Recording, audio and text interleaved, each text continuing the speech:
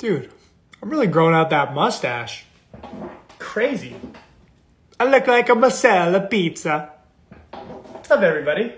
We just started the live at 7 p.m. on a Wednesday.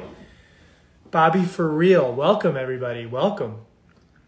A little low. I want to do the intro songs, but I'm just too worried about the copyright. Guys, I also was just looking. YouTube has live. So maybe I'll start doing a live YouTube. Bobby for reals on YouTube live. Maybe we'll experiment. Who knows? What's up, everybody? What's up, Xavier? How you guys doing? Welcome. Bobby for real, episode 35 with JJ Tyson, the comedian. I love you too, Nick. It's 10 p.m. Dang, that's late, Christian. Is it past your bedtime, buddy? AJ, I got big news for you guys. I'm pretty sure next Sunday might be the AJ Sartz, I think I'm saying that right. The amazing artist who you guys all see. Why Wednesday? Oh, I'm starting to go Wednesday, Sundays, even though I didn't go last Sunday. I've been lazy. Oh, shoot. Declan just bought a badge. Thank you, my brother. Dude, you bought a badge during the last 3 live videos. Don't forget to thank them. Thank you. But Declan, I love you guys. If you guys want to buy badges, I always send like a personal thank you to anyone who buys a badge.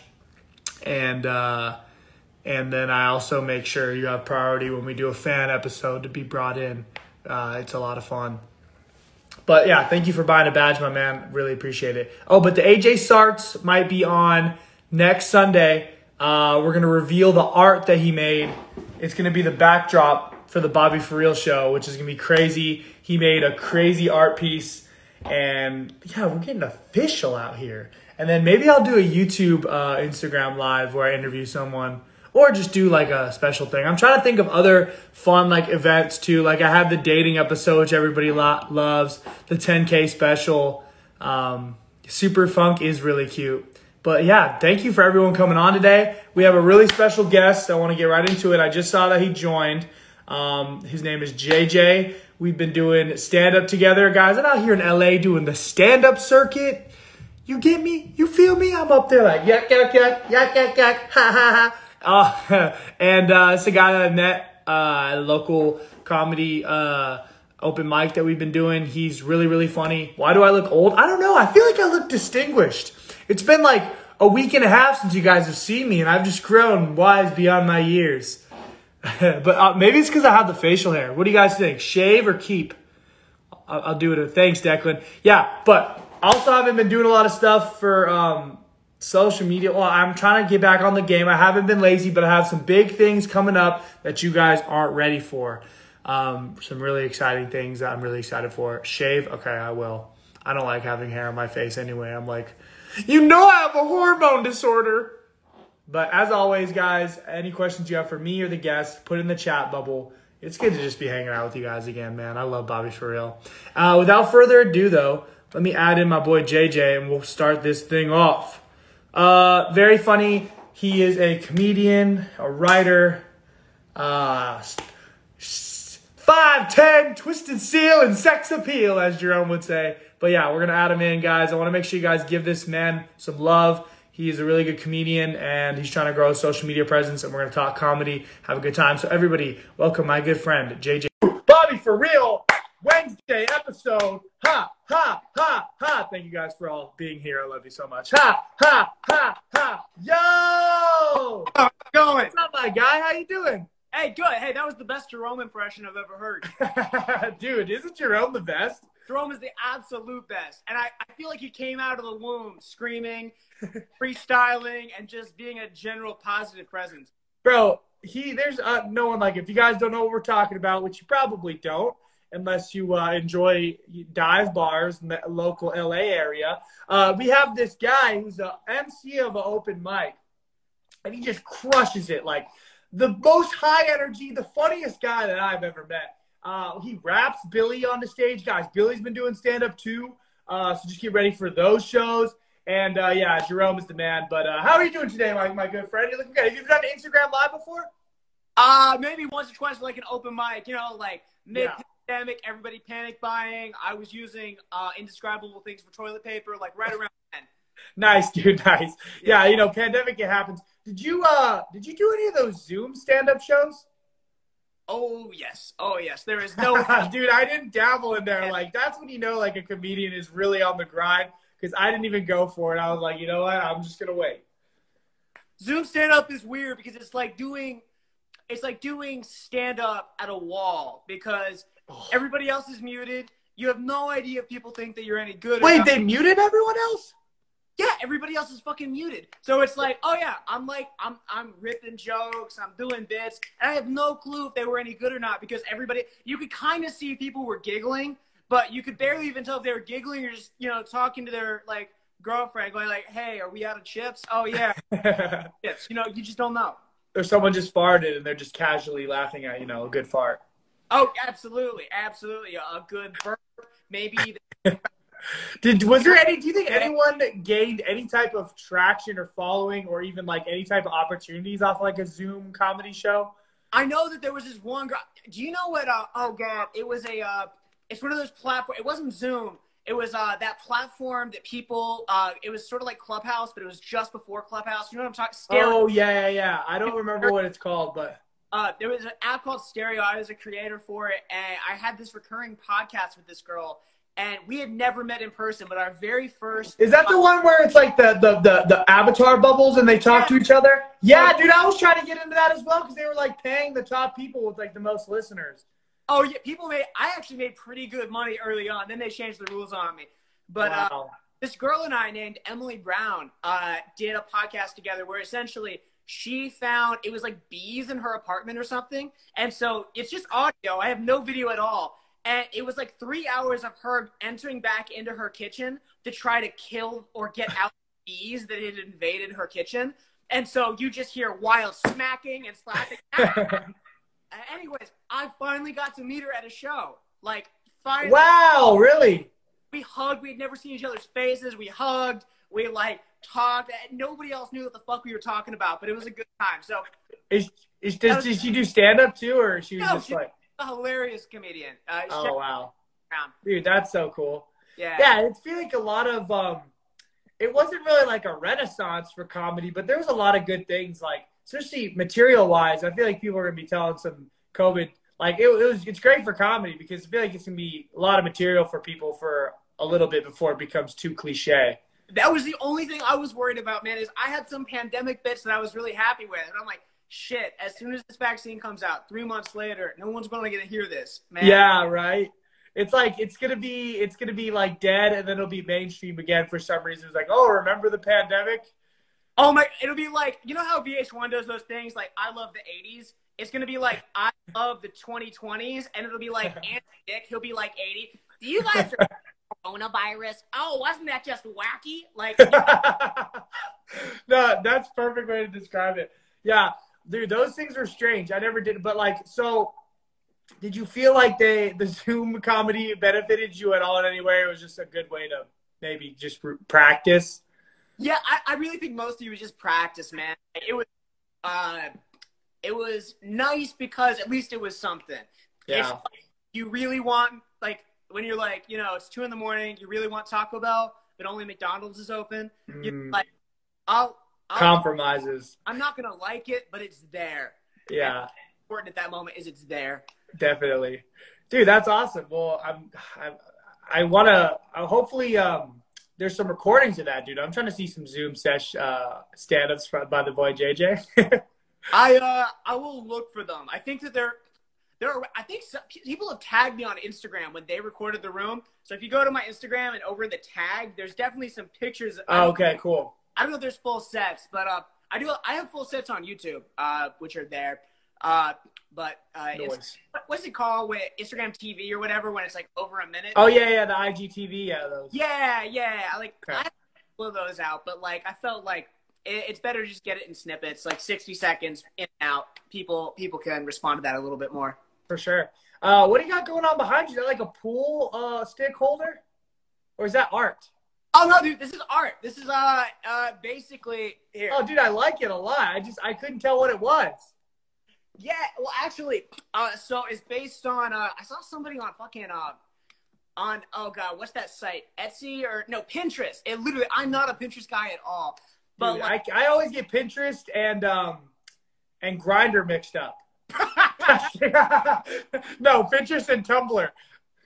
Believe me, I've gotten Pinterest and Grindr mixed up. And then I end up putting something inside of something that I was not. Did you see Jerome in there? Oh, Jerome's all over it. All those. But he also a really good crafter. So what are you gonna do? Yeah, no. Okay, that's cool. So wait, continue with the art. You saw it on Pinterest. Oh yeah, I saw it on Pinterest, and so I hit this girl up. I was like, "How did you do it?" It's based on like abstract artist called Mondrian from like the '60s. And she goes, literally, I bought a piece of deck siding, like vinyl deck siding, and then attached cardstock to it. I was like, wow, I can do that. So I ordered the deck siding. It took forever to get here. I bought some cardstock, and I just spent a couple hours making. There's a matching one over there for, symmetry in the living room. Yeah, of course. You got to have that symmetry. That's why I have the Dwight Schrute right here next to my conch shell that I got from Carlos the Shell Man on the North Shore of Hawaii. Can you? No, you're a man of great taste. So, oh yeah, I can hear the ocean. No, but my real question is, can you hear Dwight? Bears beats Battlestar Galactica. No, but you are a man of great taste, and that reflects in your comedy. If people don't know, I think you're one of the funniest people I've ever seen live. So if you guys, JJ does a mixture of stand-up between ukulele songs that are like comedic Adam Sandler, Bo Burnham type vibes. Yeah. And he has one song, they all blow me away, but he has one particular song that the first time me and Billy heard it, we could not believe what we were hearing. We were like, this is insane. You know what I'm talking about. I don't want to give away any bets or anything, but tell me about the origin story of your comedy, man. Have you always loved comedy? What made you get into it? I was sitting with Billy at a bar the other day, and it was at Flappers before I was going on. I was like, he had a drink. We just got the ticket, put our names in. We're like, what? Why do we do this? Why do we torture ourselves? This is not fun. Why are we doing this right now? But it is like we love it. We're interested in it. Like, so tell me kind of where your comedy started, like, and what's gotten you to where you are today? Because I've freaking love your sets and everything, and I love to know the origin story. Thank you, man. So basically, I started doing comedy in college. I started doing improv and sketch comedy. But in order to try out for this troupe called the False Prophets at UNC, they've been around for a little while. Yeah. I had to do a 2-minute stand-up set. I had never done stand-up in my fucking life. So wait, sorry, I didn't hear. What were you trying out for? It was like an improv? It's an improv troupe, but okay, gotcha. In order to get through the audition, you had to do 1 2-minute stand-up set. And I'd never written anything like that before. Gotcha. And the way they get you is that you try out with just improv and you get called back. Then they tell you, by the way, you have to have a 2-minute stand-up set by tomorrow. Oh, no. What? That's so not fair. Right? So I just got up and I started doing impressions of my professors. And I just, worst professors that I could think of, got up and did 2 minutes of those, and they ended up letting me in the troupe. But then they were like, hey, by the way, if you're going to be in this troupe, you have to be able to do a stand-up set every 8 weeks and a new one. You can't repeat any material. So, oh my gosh. I had to learn fast. Wow, dude, they really put you through the ringer. I mean, maybe that's a cool thing to do because it kind of makes you, first of all, get up, and then you have to test your chops right away and like get writing and work your stuff out.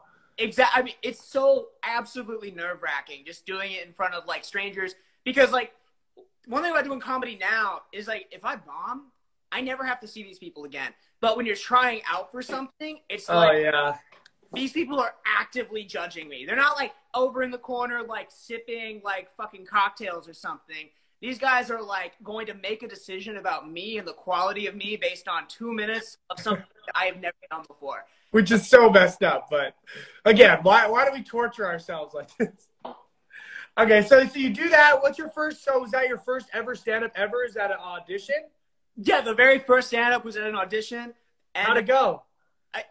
It went fine. Like, not great, but like I think honestly they let me in for the improv, and they were like willing to let the stand-up slide. Gotcha. No songs at this point? No. Okay.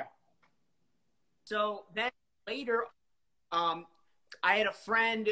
We had a fake sponsor for the show, and it was called Macaroni Bomb. Was the name of it? It was supposed to be like a product. It was like, I don't know if this is problematic now, but at the time it was Everything's problematic now. Right. It was basically, the idea was macaroni and cheese that was made at the same time as the Chernobyl explosion.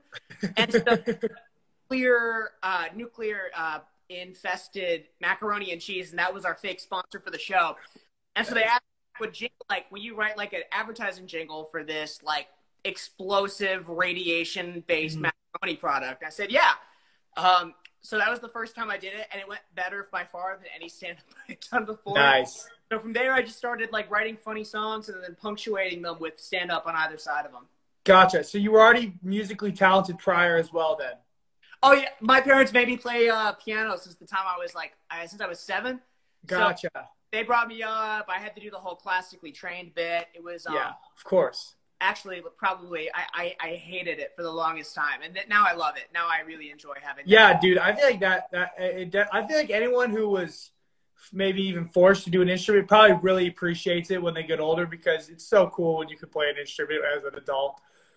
Oh, absolutely. It comes in handy so much. All I got is the didgeridoo and the pan flute, and I'm, very amateur at them. You play the didgeridoo? I dabble. So you're a didgeridoo, huh? I'm a didgeridoo, bro. No, but that's funny. Did that sort of so you started with piano, and then I know it's weird because I'm not musically talented at all. Like I never got into it because I was always doing sports, so like I never got to dabble in the music side. Of course, the didgeridoo. But you were a great football player. No, not like that. I wish I would have, but like I was forced to do other things I didn't want to do, and they were sports. but for music, so like if you are good at the piano, you can like play other instruments, right? Because they translate over, or like how did you get from piano to ukulele? I'll be honest, man. The ukulele was the only thing that I could carry. Like guitars. And so, what's like the lightest instrument that I can also sing with? And someone was like, why not a ukulele? So I was self-taught. Like, I knew, like, I had taken music theory classes before, so I had a basis in it. But the rest of it was just teaching myself how to play this instrument. I'd never played a stringed instrument before, but I just kind of tried to pick it up. Wow. It's honestly, it's not that hard of an instrument to learn. The basic keys are really not that hard. It's like, and I try to challenge myself when I can, because the problem with ukulele is that basically, if you're not careful, all the songs sound the same, because most people play either in they play in C. Oh yes, he's got it. I was gonna ask you if it's tuned. Or G, and as a result, most people only play in 2 keys. So all ukulele songs basically sound the same. Gotcha. Okay. So many things I want to ask you based off of all that information, but let's break it down even more. Okay, so the first jingle you make is on the piano, right? And then you start incorporating that into your stand-up, and you're just enjoying the process of like writing the song in order to be funny. So it's sort of like something that you were naturally drawn to. Absolutely. I was just, I was naturally drawn to the music aspect. Do you know this is a long shot. Do you know the modern... Billy's in the chat, by the way, too. What's up, Billy? Oh, what's up, Billy? How's it going? What were you saying? Oh, I was just saying, I learned a bunch of, I also did, don't think I'm too much of a nerd, but I did musical theater in high school. Nice. And, I realized that I could learn all these lyrics because they were songs, but I could not remember my fucking stand-up set at all. So I was like, what if I just set it to music? And from there, it all like... Gotcha. Because, yeah, they say part of really good memory is sort of like adapting things to music. That's why like television, like commercials are so catchy, or like numbers of like a phone number that like repetitious. Like if you keep doing that, then it's like a lot easier to remember. That's pretty cool. So it was like a inclination to go toward it because it would help you like be able to get into that comedic flow and like be more polished and everything altogether. Well, and I mean, even more like sad than that, it's just the fact that I could not remember my set. Actually, the very first set that my parents came to, it was like maybe my second show. Oh man. My parents came in from out of town for it. My uncle, who I never saw, was there. And I got up and I got like a minute and a half in, and I just lost my rhythm completely. Oh. I could not remember anything. So I stood there. I think I actually, and this is embarrassing, I think I tap danced for like 15 seconds to like it was, you know, like Judy Garland. Like, I mean, it was awful. It was absolutely awful. So, Oh my gosh. I had to learn a way to just memorize my set. So, music was the best way I could think of to do it. Dude, that's great. Billy, thank you for buying a badge, dude. You didn't have to do that. I freaking love you, dog. Wow, look at Billy. Billy supporting the homies. Or just me, because it's my show. But, you know, I'll bet you some. Billy's such a great guy. Bro, I can't. Dude, that's crazy that your parents came. My parents have yet to see me do stand-up. I'm too scared. Oh, really? Well, kind of. Well, dude, like that, bombing in front of your parents, too? I guess they would probably think it was funny, but... Yeah, no, I mean, it's absolutely nerve. I don't think I would have forgotten the set if... I wouldn't have forgotten the set if my parents weren't there. But as it was just, I had there was just no way I was going to remember that, like, with them in the crowd. Like, just absolutely, it's nerve-wracking. But, like, now any naughty thing I would say, I'd just be like, no, you know, just censoring myself up there. Yeah, frick that. You know, I was holding hands with this girl, and we were getting a little hot and heavy, so we decided to kiss each other on the cheek. Sorry, Mom. Well, actually, my parents, one of the first times they saw me do stand-up was I have a whole song about, and it was pretty bad. My dad caught me smoking weed in my bathroom in high school. And so I wrote a song about him catching me smoking weed. And then I found out maybe,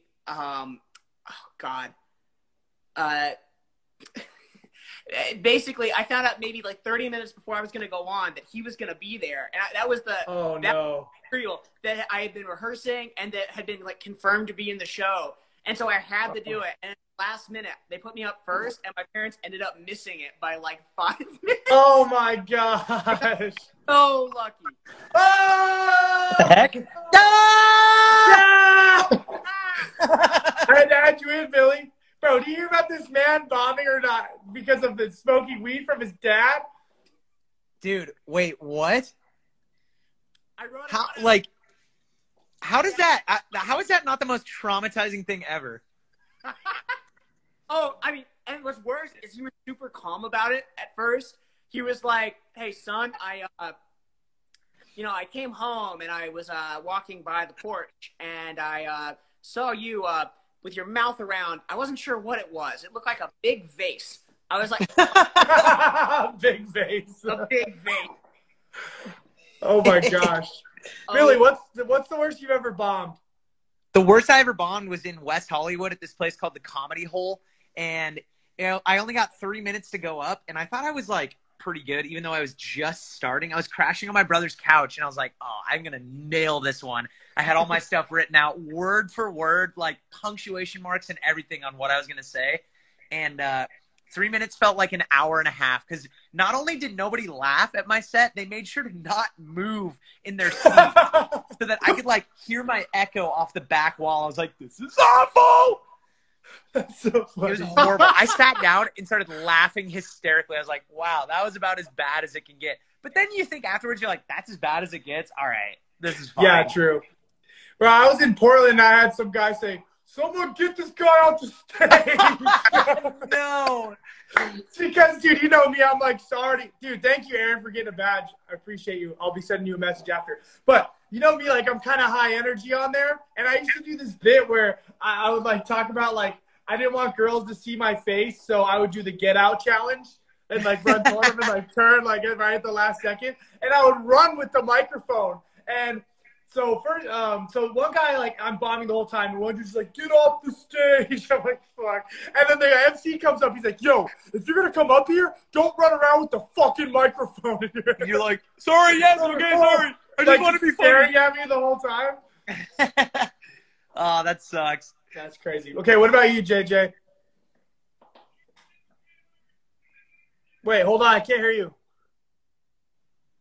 You gotta unmute from the chat. Can you hear him, Billy? No, I can't hear him either. JJ? Hello? JJ? He's got the toaster Wi-Fi. JJ? JJ? Yo, JJ is twisted steel and sex appeal. JJ, 170 pounds and twisted steel. We can't hear you. Yeah, wait. Do you know what happened, JJ? Wait, is it because I'm interfering the You chat? said 1 sec. He's got a Maybe sore there's throat. something at his house that's loud or something. Oh, Oh, dang it. oh, now it's the Billy episode. Yeah. I'm going to stay on until he gets back on. And then I Okay, yeah, perfect. Thanks for just coming in at all, Billy. I had to add you in. Are you up in Sacramento right now? Yeah, I'm up in Sacramento. Dude, we just went to a wakeboard park, and it was so much fun, man. Did you go on the wakeboard? Yes, dude. I was scared because I had to wear the earplug Yeah. in my ear because anyone on the chat, like, if you don't know, I blew my eardrum out at the water park in Tijuana. So I didn't want to not do it. So I just put it in and was like, okay, so I'm right foot forward. So if I fall, it's going to be directly on my bad ear. Oh. So and it was this cable that went around on like a machine that would it would latch onto the thing and just whip you up into the water.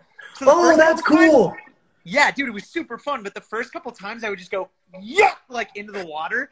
And then I finally got the hang of it. And then I hit one of the jumps, dude. No way. Yeah, one of the jumps that's like floating in the water.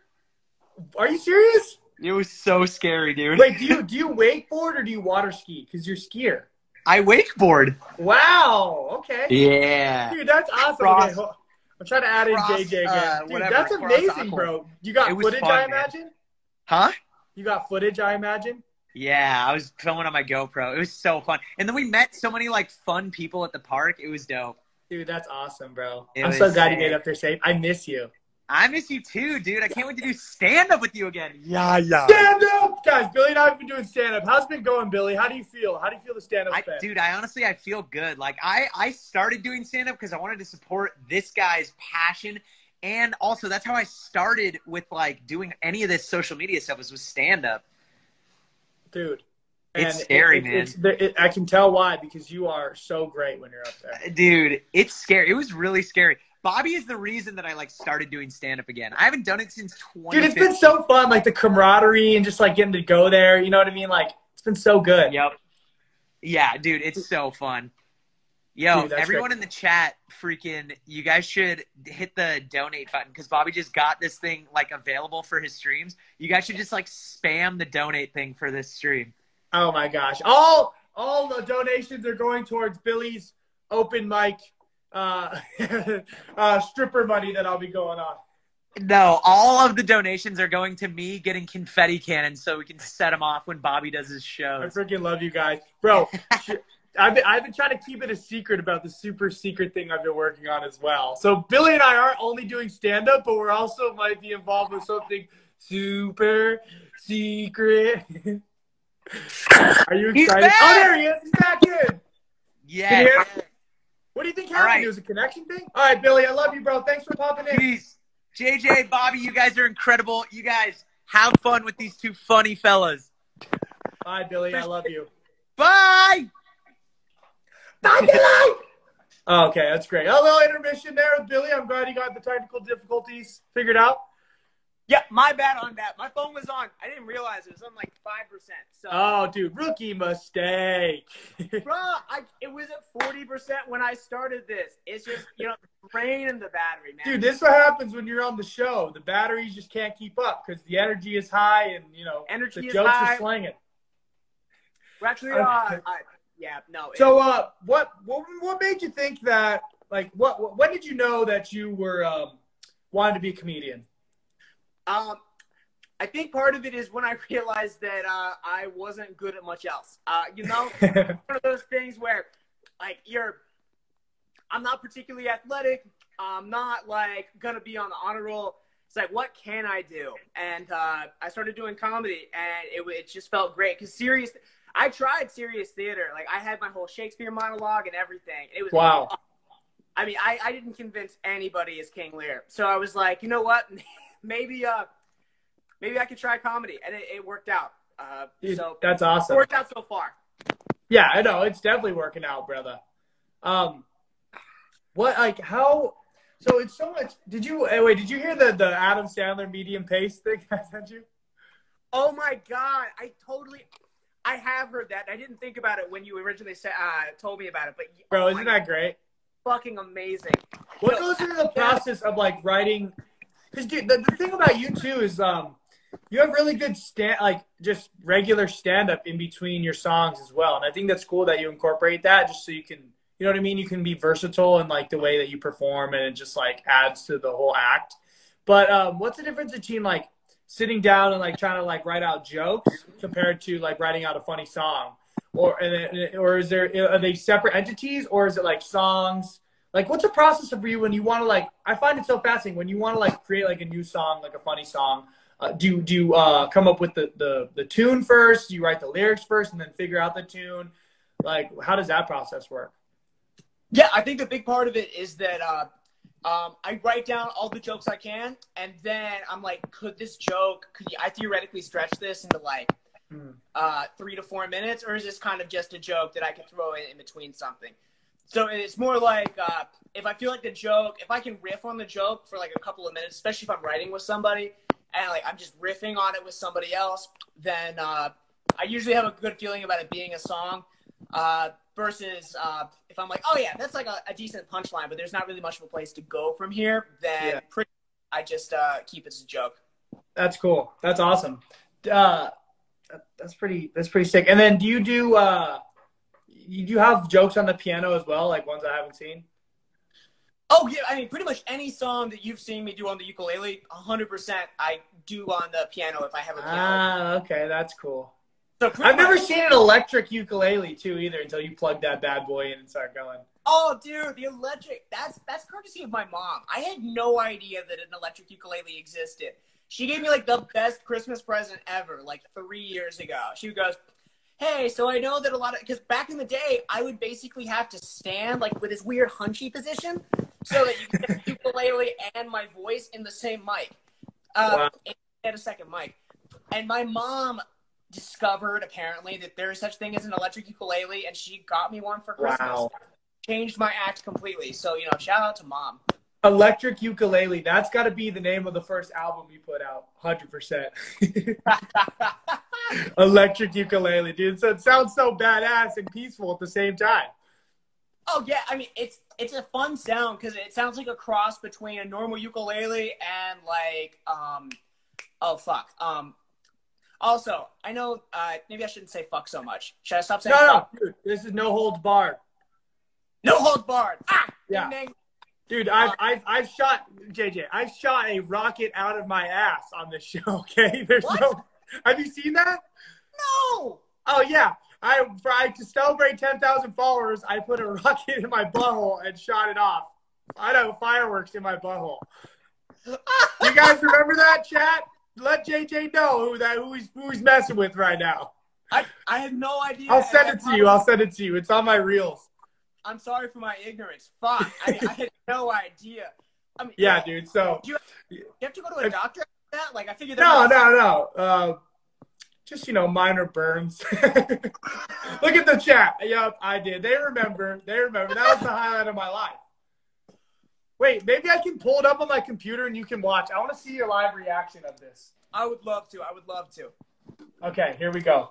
And then so tell me about while I'm pulling this up. Tell me about the different places you ran the circuit. So, first tell me about when you did that 2-minute set and you started to develop some better material, like with playing music. Did you kind of fall in love with because now like you love stand up, but like is that where you developed the love for stand up? Would that make you want to go do like more open mics, or were you just only doing stuff for the improv troupe? Like how did that naturally progress?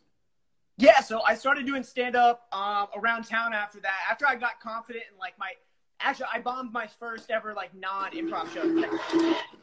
I got back in the day. I smoked a lot. You bombed tell me about the first non-improv one. So it was at this place called The Second Wind. It was like this little bar on like Main Street in this small little North Carolina town. Now, they don't even have an open mic anymore, if that tells you how the quality of it was. But like, essentially, I went outside and I had like my pipe with me. And I went and I just chiefed. I mean, for like a solid 5 to 10 minutes. I came back to the point that my eyes weren't really like opening. I couldn't really talk. It was like, I'm ready. So I got on and immediately proceeded to forget literally everything I had prepared. I had no idea where I was. People were so disinterested. No one threw anything, but I saw somebody pick up a French fry and kind of look like they were considering it. I was like, oh, no, this is not good. So I ended my set. I literally, after like a minute and a half, I said, that's my time, even though they gave me 4 minutes. Oh, that's when you know, like, it's over. When you don't even have the light, and you're like, that's my time, guys. Yeah, it was an unmitigated disaster. So boy. The thing happened shortly afterwards. Yeah, but you probably felt like, if you were stoned up there, you probably felt like you were in a Netflix special. You know, at first, but you know how, like, when you're stoned and something bad has happened and you gradually dawns on you that it's not good? Like, you're in a good vibe, you're feeling good, and then you're like, oh, God, I'm spiraling. Oh, God. See, that happens to me soberly when I'm on stage. It's usually like, what am I doing up here? This is going terribly. Yeah. Isn't it weird? Like, before I even get into this is a concept I just thought about. Isn't it weird that, like, internal conversation you have in your head while you're doing, like, a stand-up act? Do you know what I'm talking about? You can almost, like, talk to yourself and be like, your body's, like, flowing through the jokes, and you're, like, in your mind, you're like, that didn't work, or I need to switch. It's like, isn't that pretty crazy that you're like that? It's like almost like you're looking at yourself doing it, and you're, like, thinking of decisions as you go. Yeah, like, I mean, who needs ayahuasca when you can have an out-of-body experience? Like, I guess that's true, right? Stand-up's pretty out-of-body if you really think of it like that. 100. Wait, an out-of-Bobby experience. I thought somebody said that in the chat. They did not, but that's still. Wow, I need to trademark that right now. We're changing the. Wow, we're changing the podcast name. Out-of-Bobby experience. Wow, that's way better than Bobby for Real. Well, do you know the origin? So Bobby for Real is not a bad title. I mean, it's catchy, but yeah, it was supposed to be Bobby for REEL. Because I thought when Reels came out, that Instagram Lives would be saved to Reels. So I totally marketed it as like Reel because it's really for Reels. So it's like a play on words, but then it goes to IGTV, so it doesn't make any sense. So I had to change it to REAL, or I could have made Bobby for IGTV. But no, but that's just funny. Like, that's how it happened. But I really like Out of Bobby experience. I might need to think of some marketing things going on here. Okay. Let me pull up the firework. Please do. You're going to be very impressed. Okay, can you see? Hold on. Yes. Okay, here we go. So this is me right here. Hold on, maybe I'll turn the light off. Okay. This is me right here. I had people in like how you are, Drew, Britt, Drage, Capron, YouTubers, TikTokers, okay? All right.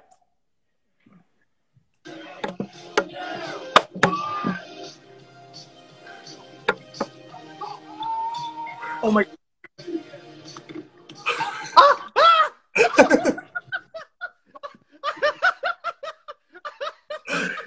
And that is when I shot the firework out of my butthole.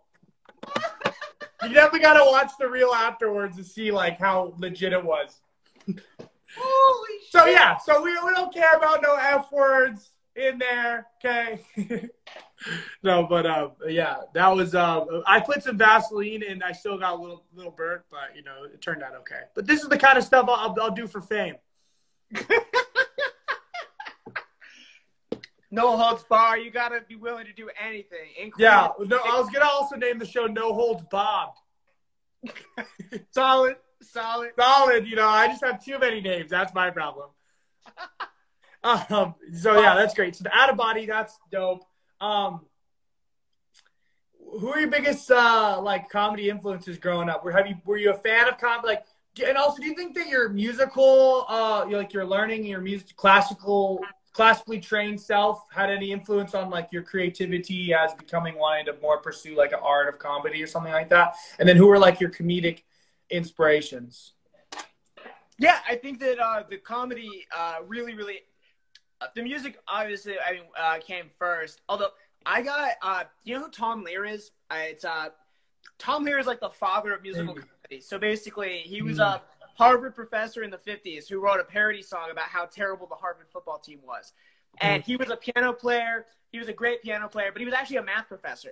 So he's actually still alive. He's like 90 something now. Wow. But 100% the father, like musical satire. So I actually bought a book of sheet music from him so that I could play it during piano practice. And that really that's cool. Love funny songs and stuff. Then I got into Dr. Demento, obviously like Weird Al. Oh, dude, Weird Al. I forgot about Weird Al, dude. I was obsessed with Weird Al. I actually, when I first started making YouTube videos, like 13, I had a goal to make one music video for a song off of every one of Weird Al's albums. I got maybe 8 in. There's still one of them that's up there that's still Oh, I gotta find that bad boy. It's terrible. I mean, I was 13, so, you know, take that with a grain of salt. But, he was, Weird Al's absolutely the best. And he's like, dude, Amish Paradise? Oh, banger. Dude, he's literally been like, Weird Al has been making music since the 80s, and like he's never had a real scandal. He's like one of the only examples of somebody I could think of, like, true. Squeaky clean. No one has a bad word to say about Weird Al. No, dude, he's super like environmentalist too, isn't he? Is he? I think he's like super whatever it's called. He's like super into like environmentalism and activism and stuff like that as well. Or maybe not. Or maybe he's like super spiritual. But like he is like a super wacky, funny guy, but he's not like a typical celebrity. No, I mean, like, he really has managed to stay out of any kind of like scandal or trouble. He's been married to his wife for like forever. Like, that's cool. He's just not, I think he's either Jewish or Christian. He's vaguely religious in some way. Yeah. He's a sweet guy. He seems like a great guy, and he's hilarious. And, you know, I can still rap every word to White and Nerdy. First in my class here at MIT. No, it's got my skills at D&D. Dude, those songs were genius. I was really obsessed with them. A guy like that is like really one of a kind. So the original Harvard guy was the first comedian that you've ever heard? Like, is that like the first like exposure to that you had, or the original what album? The guy, the Harvard professor. What's his name? Oh yeah. Tom Lear. I was listening to him in a. You remember Barnes & Noble? Like, if you had a gift card to Barnes & Noble, you could go to the CD section and you could scan a CD. Yeah, dude. A 30-second clip of it. So, like, that's how I went to the comedy section. Tom Lear was the first thing I picked up. There's a song in it called The Masochism Tango, which is exactly as dirty as you would expect. And my parents had a habit of every time that we went to go, every time that I bought a CD, they made me play it in the car for both of them at the same time. Oh, no. So they turned it here. I ache for the touch of your lip steer, but more for the touch of your whip steer. For you can raise welts like nobody else as we dance to the masochism tango. My parents flipped. They're like, do you know what masochism is? I was like, it's when you like being hurt. That's all I knew. And I was like, they let me keep it. They let me keep it. That's not what I expected from that. Right? That's funny. Well, my parents are pastors, man. They're pretty conservative in that regard. But like, they're like, yeah, he's old enough for funny songs about masochism. That's fine. That's classic, dude. That's so great. That's so cool. That CD thing is crazy. I have like a throwback technology. Like the kids these days will have like the cool stories like that, you know. But like first time I ever heard stand up similar, and I never showed my parents because the minute they saw me listening to it again on YouTube, they got so mad. But I listened to Dane Cook on an iPod, like one of the first generation iPod shuffle like things, and like I had the not an iPod shuffle, not a Nano either. No, it was like that gray one that everyone had with like the spinner, like super old. They used to call it an iPod Video back in the day. Yeah, old. My friend had it. He had Dane Cook Burger King bit, and dude, like that was. I never knew that anyone could do these kind of things. I was like, this guy is saying the funniest thing ever. He's just like, it blew my mind to hear it. And I remember just being obsessed with it and getting it. I had a little shuffle and getting like Dane Cook's whole album on it. And I remember because you had to in order to get any type of music on your iPod or anything, remember you had to plug it into your computer and go on the iTunes store that was like on your computer. There was nothing like, no apps or stuff like that. You ever use LimeWire? 100%. That was like, I was even after. after I spent all my money on iTunes, you've discovered LimeWire. And yeah, it was like a LimeWire kind of thing. But on iTunes, when you bought it, you would buy like the complete albums with the original songs, and you could buy stand-up on there. And I would buy all the Dan Cook stuff with like the iTunes gift card my grandpa gave me. And it would do that. It would like autoplay because as soon as it downloads, it starts going. And I remember it just like I had walked away because it took like an hour to download all of it back then. It starts auto-playing when I'm like not in the room and my mom's listening to it, and I got in so much trouble for listening. But like I was just obsessed with like the fact that someone could like be that eccentric and like say such crazy things to people and they would make them laugh. Oh, stand-up is such a weird cut because like people forget that stand-up as an art really hasn't existed for that long. Stand-up only really started in like the 50s and 60s when like TV was invented. Like people would do like funny sketches and stuff, but like most people's conception of comedy back in the day was literally like the Three Stooges. Yeah, or like a court jester. I think I would be a good court jester. Oh man, sir, please don't chop my head off. You think anyone has ever been physically booed off stage with a tomato?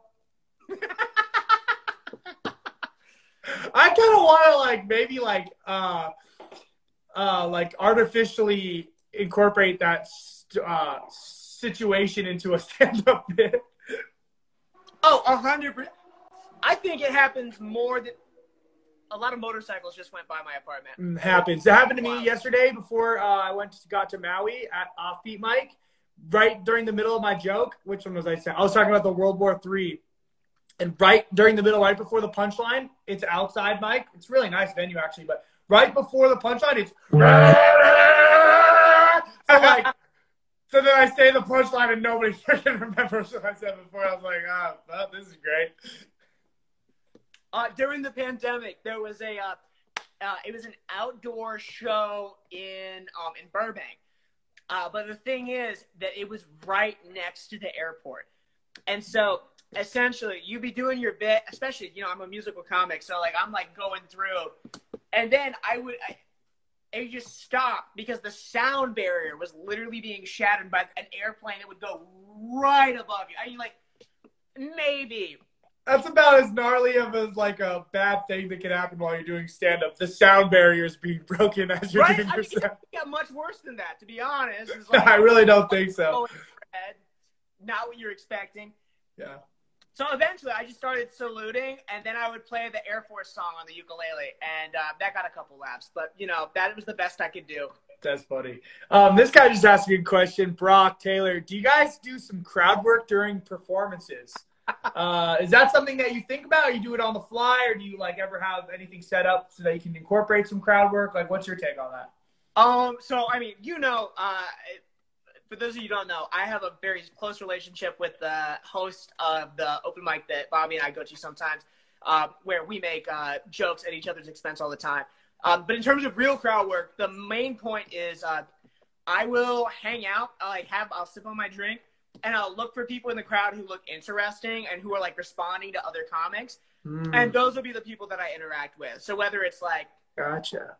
I'll go crowd work, it can go one of two ways. I had a show last week where there was this girl in the crowd, and I'm not kidding. She was wearing she was wearing a sun hat, gigantic gold aviator glasses, and like reeked of cigarettes. And so like the very first thing I thought of was like, you look like Hunter S. Thompson got crossed with a basic bitch and then ended up in a comedy show.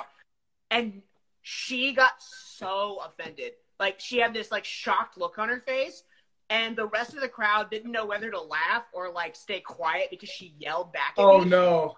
It was, like, I had to diffuse it. I was like, dude, I'm wearing a backwards hat and playing a ukulele. Like, no one looks stupider here than me. And that got a laugh. So that's good.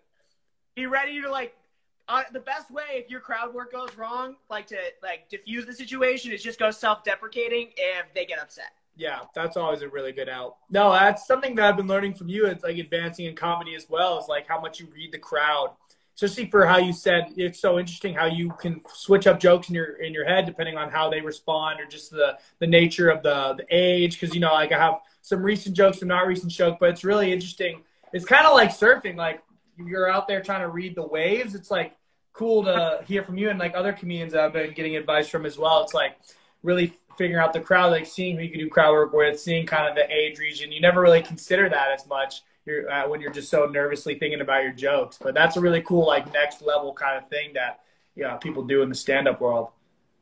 Yeah, and I mean, like, everybody is shit at crowd. You're better at crowd work than you're giving yourself credit for, because a lot of people, it's like a foreign language. Like, we're like, I got up here to rehearse, and I'm like, bro, you're not doing like your theater class monologue. You're yeah. Like, jokes. Dude, I just feel better when it feels like I'm talking, like, because like when I'm bound to like a certain time frame, I never do as good as when I have like more time on like the Maui stage or like, and I like to ask questions, like get people involved. I don't know, it just makes me feel more like myself, and it makes me want to be funnier. But it's not as tight, so.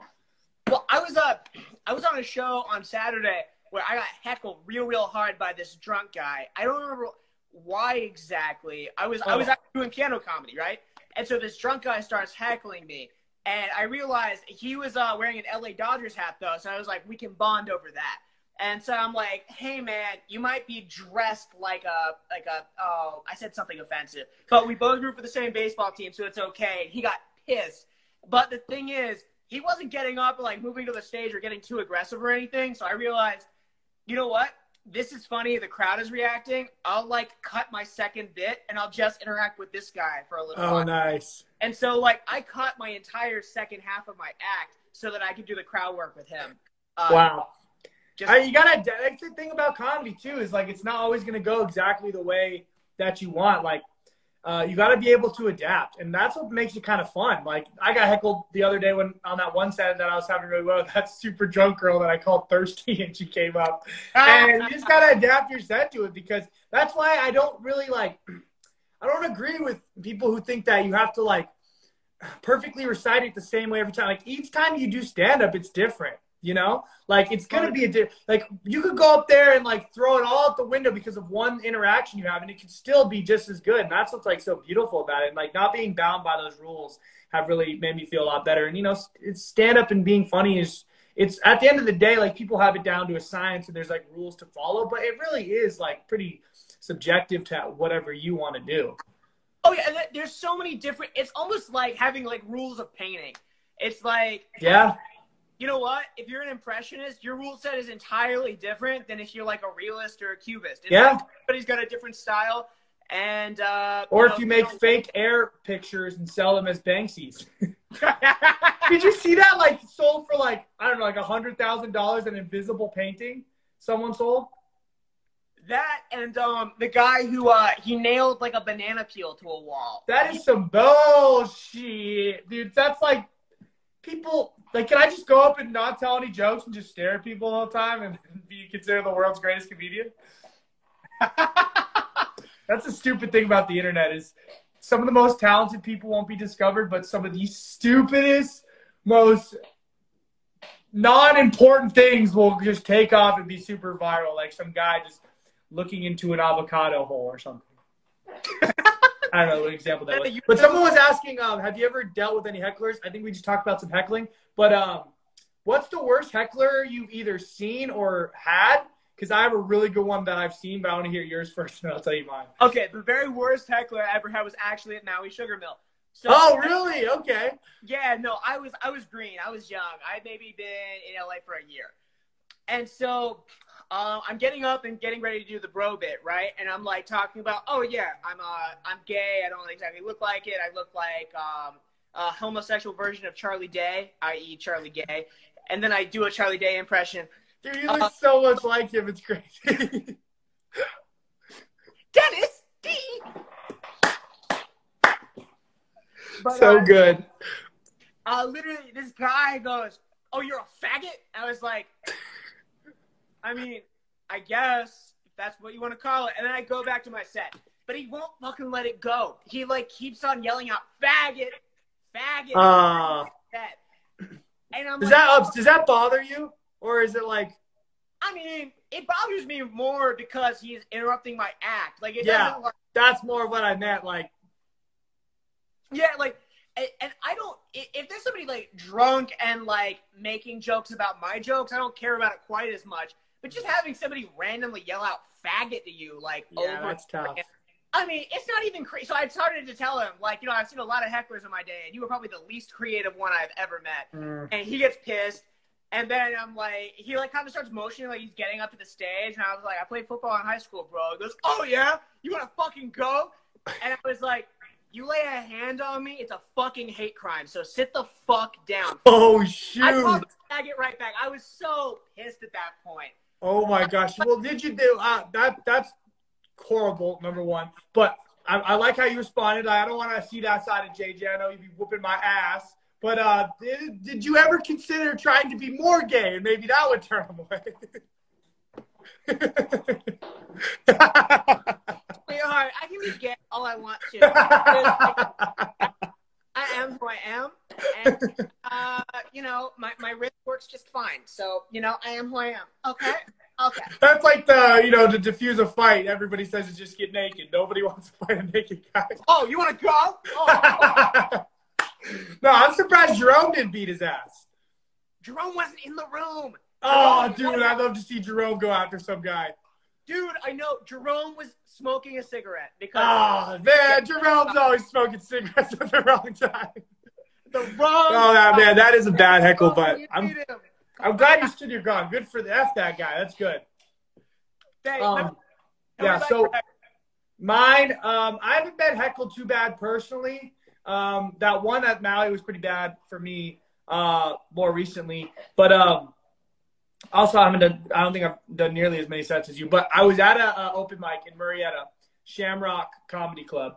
And, you know, it's one of those ones where it's like 40 people sign up. So you're just there all night. And one guy there, he was like notorious for just like always bombing. Like we love the guy, but he just was the most awkward, he's a funny guy, like, but he just was not good at stand-up. No one's good at stand-up, but like, you know what I mean? Like, Yeah. So he's always bombing. He's like always be like, hey, so he'd say things like, oh man, Johnny Sins needs more credit. That guy's a firefighter, a doctor, and a plumber, like, you know, stuff like that. It's like it's just hacky, but like we love him.